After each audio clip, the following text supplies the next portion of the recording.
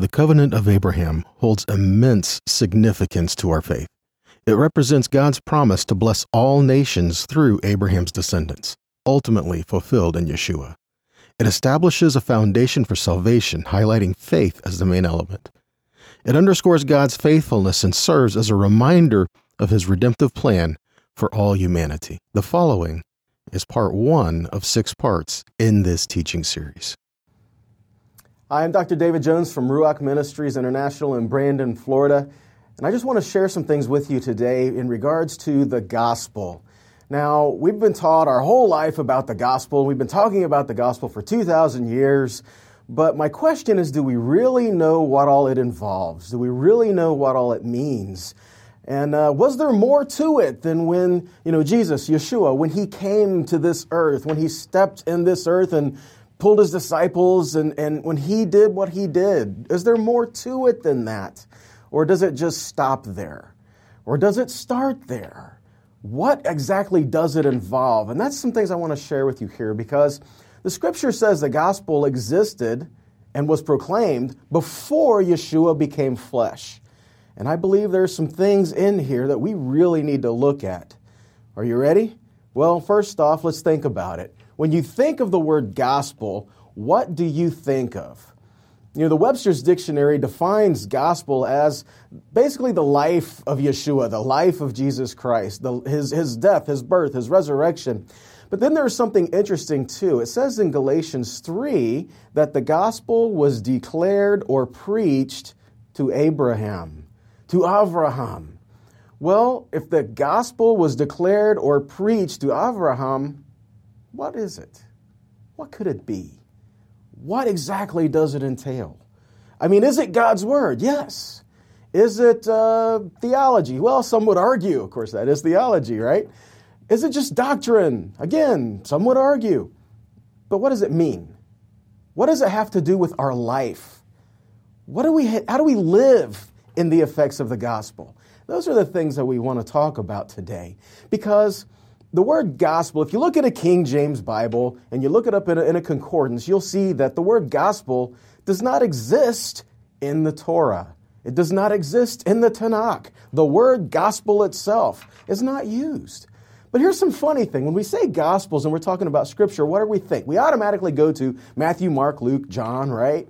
Well, the interesting thing is that the word gospel was used in 98 verses of Scripture. It was used in Matthew 5 verses, and Mark in 8 verses. Luke was 4 verses. And then in the book of John, the Gospel of John. You know how many times the word gospel was used? None.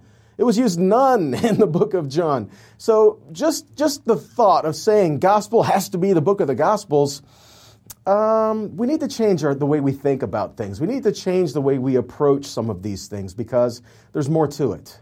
There is definitely more to it, okay? So first we have to learn that gospel is not just a New Testament concept. It's not just a New Testament idea. It's an idea that existed beforehand. There's more to it than there. Look at Galatians 3. We already referenced verse 8, but look at Galatians 3, starting in verse 6. Even as Abraham believed God, and it was counted to him for righteousness, know therefore they which are of faith are the children of Abraham. And the scripture foreseeing that God would justify the heathen through faith, preach the gospel to Abraham, saying, in you shall all the nations be blessed. So they which are of faith are blessed with faithful Abraham. So the interesting thing about this is, if the gospel was declared to Abraham, what is it? Well, verse 8 tells us. It says that the gospel was declared and preached to Abraham beforehand, saying, in you shall all the nations of the earth be blessed. Now, let me preface this before we go further. I am not taking anything away from the Gospels that are in the New Testament. I'm not taking anything away from our Messiah. I'm not taking anything away from Yeshua. What I am saying is, did it exist beforehand? And did Yeshua come to fulfill it? That's what I'm talking about. It's showing a more completeness of the work that he came to do. Did he come to do something completely and totally brand new, or did he come to do something he declared from the very beginning? And that's what we want to talk about. We believe Scripture is a prophetic book and it works prophetically. Well, if we believe that, then he would have declared something from the beginning for us that's relevant today. And so the gospel that was proclaimed is saying, in you shall all the nations of the earth be blessed. How in the world is that going to happen? Not just that the nation of Israel has been a blessing to the earth and the world that we live in. I mean, it has. Look at all the great achievements and the great accomplishments that the people of Israel have done. But is there more? Yes, there is more. So we look at it. What exactly did God declare to Abraham? Genesis 12, if you want to read with me. Genesis 12 says, Now the Lord has said to Abram, Get out of your country, from your kindred, and from your father's house, to a land that I will show you. And I will make of you a great nation, and I will bless you and make your name great, and you shall be a blessing. Verse 3, And I will bless them that bless you, and curse them that curse you. And look at the fine line here. And in you shall all the families of the earth be blessed. See, in you shall all the families of the earth be blessed. So what does that mean for us? Are we part of all the families of the earth? Well, yeah. So how is Abraham, someone who's been long gone, a blessing for us today? And that's something we need to look at. Again, Genesis 17 tells us the same thing. Abraham was 90 years old, and the Lord appeared to Abram, and he said to him, I am the Almighty God. Walk before me, be perfect. I will make my covenant between me and you. I will multiply you exceedingly. And Abram fell on his face, and God talked with him, saying, As for me, behold, my covenant is with you, and you shall be a father of many nations. Neither shall your name be called any more Abram, but thy name shall be called Avraham, for a father of many nations have I made thee. Not just one nation. Now, the nation of Israel is a nation, but that's just one nation. So, well, what about the tribes? They're tribes, not nations. So see, there's many nations, others that have to be brought into this. And I will make you exceeding fruitful, and I will make nations of you, and kings shall come out of you. And I will establish my covenant between me and you and your seed after and their generations for an everlasting covenant. And I will give to you and your seed after you the land where you are a stranger, the land of Canaan as an everlasting possession, and be their God. And God said to Abraham, You shall keep my covenant, therefore, you and your seed after in their generations. Verse 10 says, This is the covenant which you shall keep between me and you and your seed after you. Then it says, again, the controversial statement we have here, Every man-child among you shall be circumcised. In verse 11, And you shall circumcise the flesh of your foreskin, and it shall be a token of the covenant between me and you. The problem with this is, if you just read it the way that we would think to read, just read it straight through, we think, and this is the covenant that I will have with you, you shall circumcise the foreskin of your flesh. Now, the problem with that is, it says right after that, that the circumcision is not the covenant. The circumcision is a sign of the covenant. Now, when we understand, when Abraham was first given the covenant and first given the promises and first given all these things, was he circumcised? And the answer is no. He came to the Lord in faith, just like we do. But then there was a sign given, and the sign did not come into play until Abraham said, Lord, how will I know that I am to inherit these things? How will I know that there's going to be, my seed established and you're going to make me many nations? How am I to see that? And God says, so you want a sign, do you? We'll give you a sign. It kind of reminds me of, oh, you want quail? I'll give you quail. So much quail, it'll be coming out your nose. So the idea is, God is seriously giving us something that we can naturally see to remind us of something spiritual. And so Abraham was wanting to know, how am I going to know these things? Because the fact is, Abraham could not keep a covenant for those when he's gone. I mean, if he's gone and he's buried, how can he see and understand that the covenant is going to be there? Well, so when you read it that way, God says, this is the covenant I am going to keep with you. Everything that preceded verse 10 is the covenant. And then the things starting for the latter part of verse 10 and 11 is the sign of the covenant. So when we read it that way, it reads different, very much different.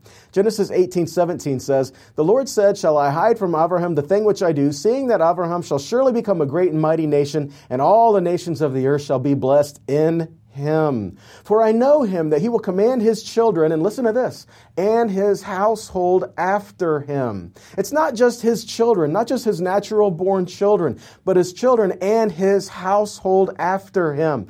It's all of those who would come after him and be part of his household. Now, even today, many of us have people who you could say we've adopted, As parents, my kids bring their friends over and they have friends who we have adopted, right? They're part of my household. It's just the way it is.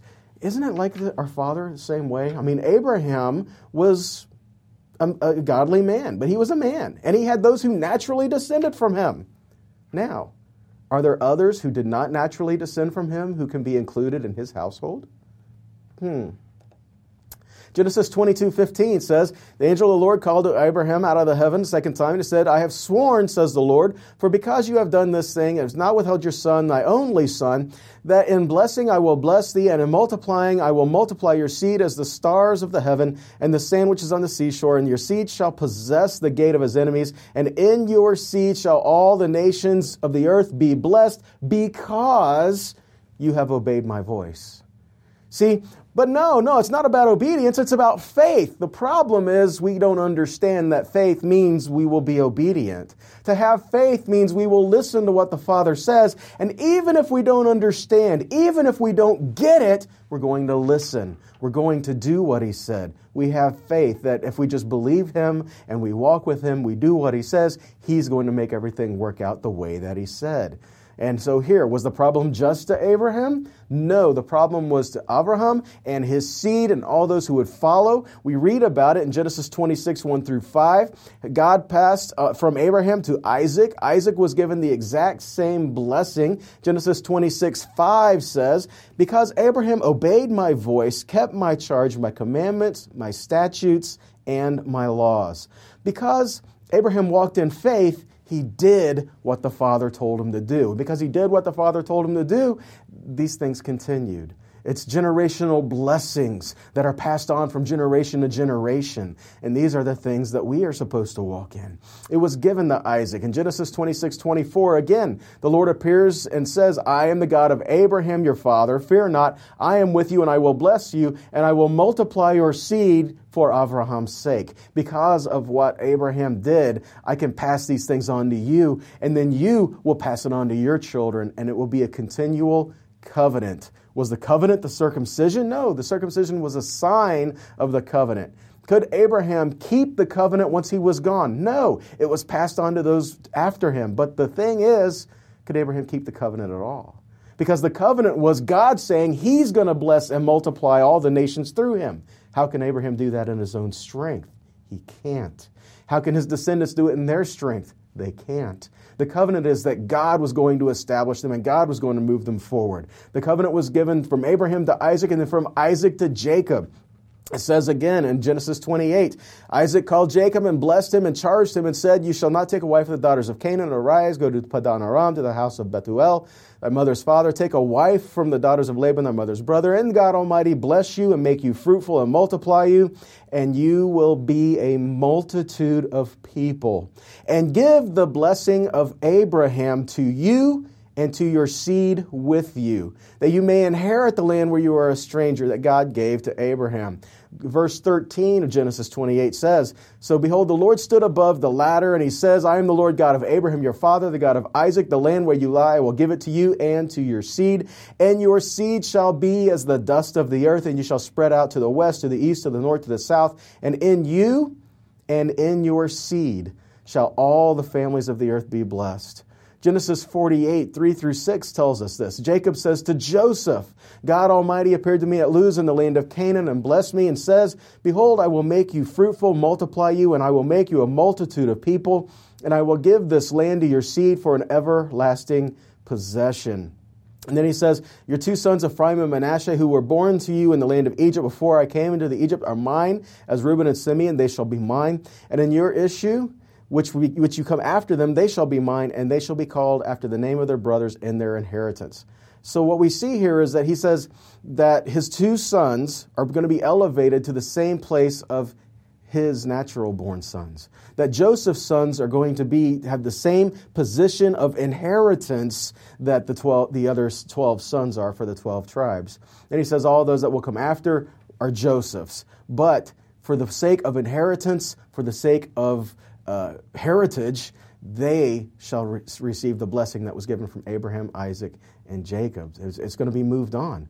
Now back to Galatians 3, 13 and 14. Now, Galatians 3, what we read earlier in these scriptures right here is the basis for this whole teaching, because I want you to understand Galatians 3, 8 and Galatians 3, 13 and 14 is something that really needs to look at more so. It says that our Messiah has redeemed us from the curse of the law, and just for the sake of argument, the curse of the law is not the law, okay? The curse of the Torah is not Torah. The curse of the Torah basically sums up, this is my interpretation, if you will, if you sin, you die, okay? That's the curse of the law. But he says he has redeemed us from the curse of the law, being made a curse for us. For it is written, cursed is everyone who hangs on a tree. Now, verse 14 tells us something amazing. Why did he do this? Did he do this to start something completely new? Or this is just a very overlooked verse in Scripture. It's something that you don't hear much about, but it has existed for a very long time. What does it say? It says that the blessing of who?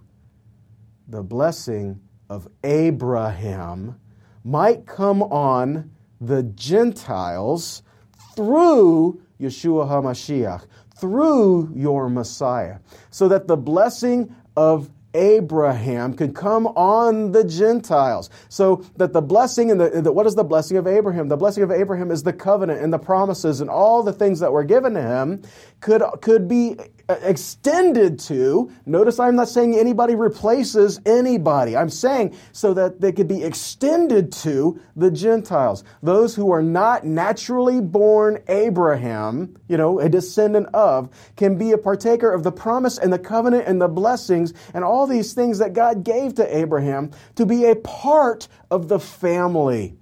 Not to be excluded from the family, not to take anybody's place in the family, but to be a part of the family. And it says that Yeshua, our Messiah, did this so that you, as a believer, can have the same covenant and blessings God gave to Abraham. Notice it does not say something completely and totally new.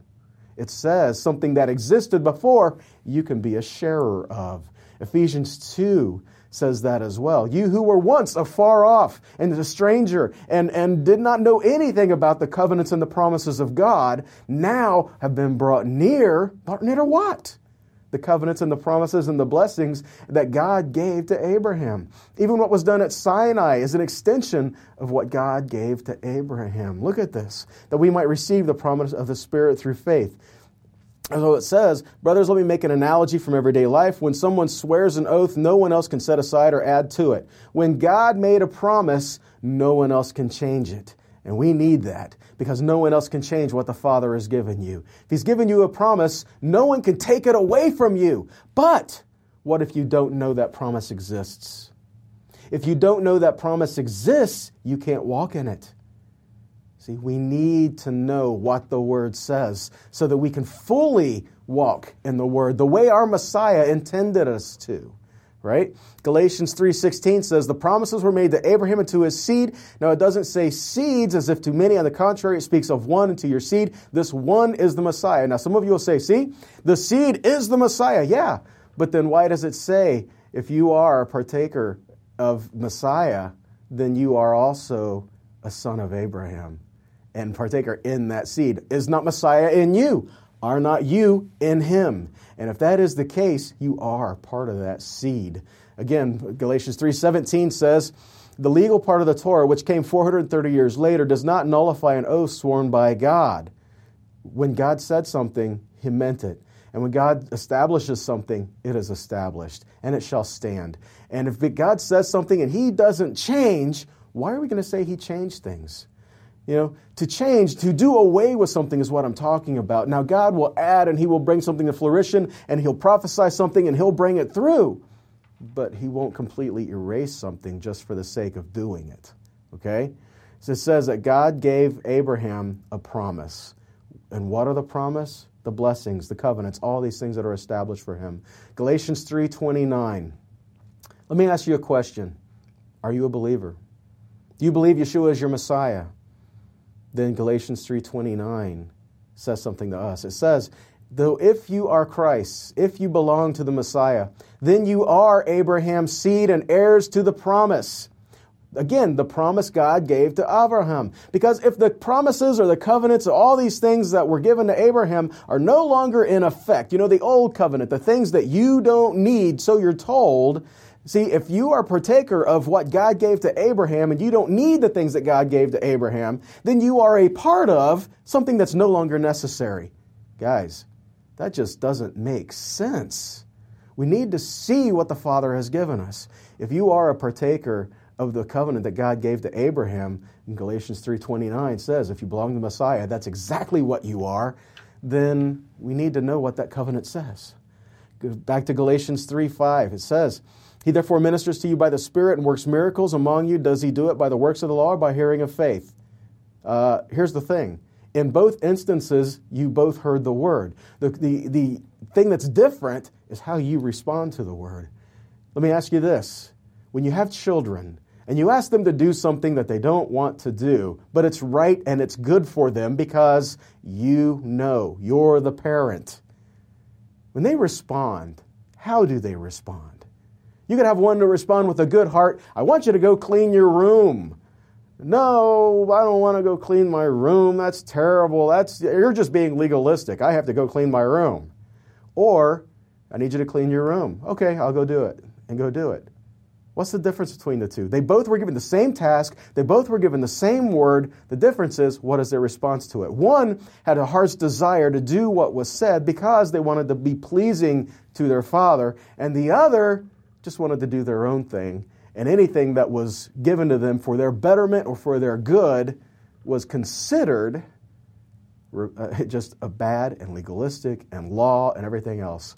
It's the same word. The question is, what's your response to it? And it really just reveals your heart that was given to them. Galatians 3:10 says, for many are the works of the law as are under the curse, for it is written, cursed is everyone that continues not in all things which are written in the book of the law to do them. Guys, that's just coming back from Deuteronomy 27:26. It says, a curse on anyone who does not confirm the words of this Torah by putting them into practice. And all the people just say, amen. All that means is this, that God's word is good. God's word is holy. God's word is pure. God knows more than we are. He knows more. So we need to just listen to him. We need to just do what he says because he knows better. Galatians 3:11, no man is justified by the law in the sight of God. It is evident for the just shall live by faith. Quoting Habakkuk 2:4 says, look at the proud, he is inwardly not upright, but the righteous will attain life through trusting faithfulness.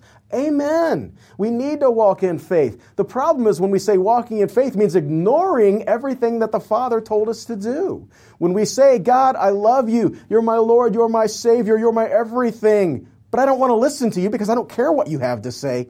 We have a problem. See, when we do what he says, we're walking in faith. Again, why does it require faith to walk in the Word of God? Because God's ways are higher than our ways, and we do not fully comprehend God himself. So when he tells us to do something, we just need to be faithful. We just need to walk in it. Verse 12, the law is not of faith, but the man that doeth them shall live in them. We've always heard this say, the man that does the things of the law must live by every aspect of the law. Guys, that's absurd. Leviticus 18:4-5 says, you are to obey my rulings and laws and live accordingly. I am Adonai your God. You are to observe my laws and rulings. If a person does them, he will have life through them. I'm not talking about salvation. We forget that the Torah was given to a people who were already redeemed. We're talking about how to live a life that is blessed and how to live a life to overcome the ways of this world. It does not contradict walking by faith. And so Galatians 3:13 says, Christ has redeemed us from the curse of the law, being made a curse for us, for it is written, cursed is everyone that hangs on a tree. And I say, amen. He has redeemed us from the curse of the law. But remember, the curse of the law is not the law. The curse that was in the Torah is not Torah. The curse that was in the Torah is if you walk your own way, if you do your own thing, if you cast off all restraint, you will perish. But good is the word of the Lord. Good are his ways. Good is his life. Good are the things that he has established to us. Those are the things that we need to learn to walk in. Deuteronomy 21:22 says, if someone has committed a capital crime, is put to death and hung on a tree, his body is not to remain all night on the tree, but you must bury him the same day, because a person who has been hanged has been cursed by God, so that you will not defile your land. The thing with that is, this is just put in here just to show you the fulfillment of that verse. Why is cursed everyone who hangs on a tree? Because it's in the Torah. Why would you be saying this is a Torah-established thing, but the Torah is irrelevant and unnecessary? It contradicts. And either the word contradicts or our understanding of the word contradicts. Guys, it's our understanding that we need to work on. The word is pure and it is holy. So what we need to learn is this. As a believer of Messiah Yeshua, you have been given a covenant. You have been grafted into a covenant is more likely the way to say it, is the more proper way to say it. You have been grafted into a covenant. The covenant was received in faith. The work was done for you. We'll talk more about that in our next episode as we go to see that the work was been done for you. It's not anything that you can do, but you must come in faith. And once you come in faith, do we have any responsibility to walk in faith, or do we come in faith and then do absolutely nothing? Faith is an action. Faith must be walked in. Faith must be seen. And so what we see is you were given a covenant by faith. And so we need to learn to walk in that every day of our life. Hebrews 4:1-2 says, "Let us therefore fear, lest a promise being left of us entering into his rest, that any of you should come short of it. For unto us the gospel was preached as well as unto them. But the word preached did not profit them." Why? Because it wasn't mixed with faith by the people who heard it. See, when the gospel is declared, it needs to be in faith. It needs to be given in faith, and it needs to be received in faith so that we can walk in it. Because if we don't walk in it, that's not faith. And so we will get to a place to where the word that is declared in full faith has full reign and is established fully in our life. Because if not, the word will profit us nothing. So how do we do that? How do we just come to him in faith? And how is it established? More on that the next time we come together.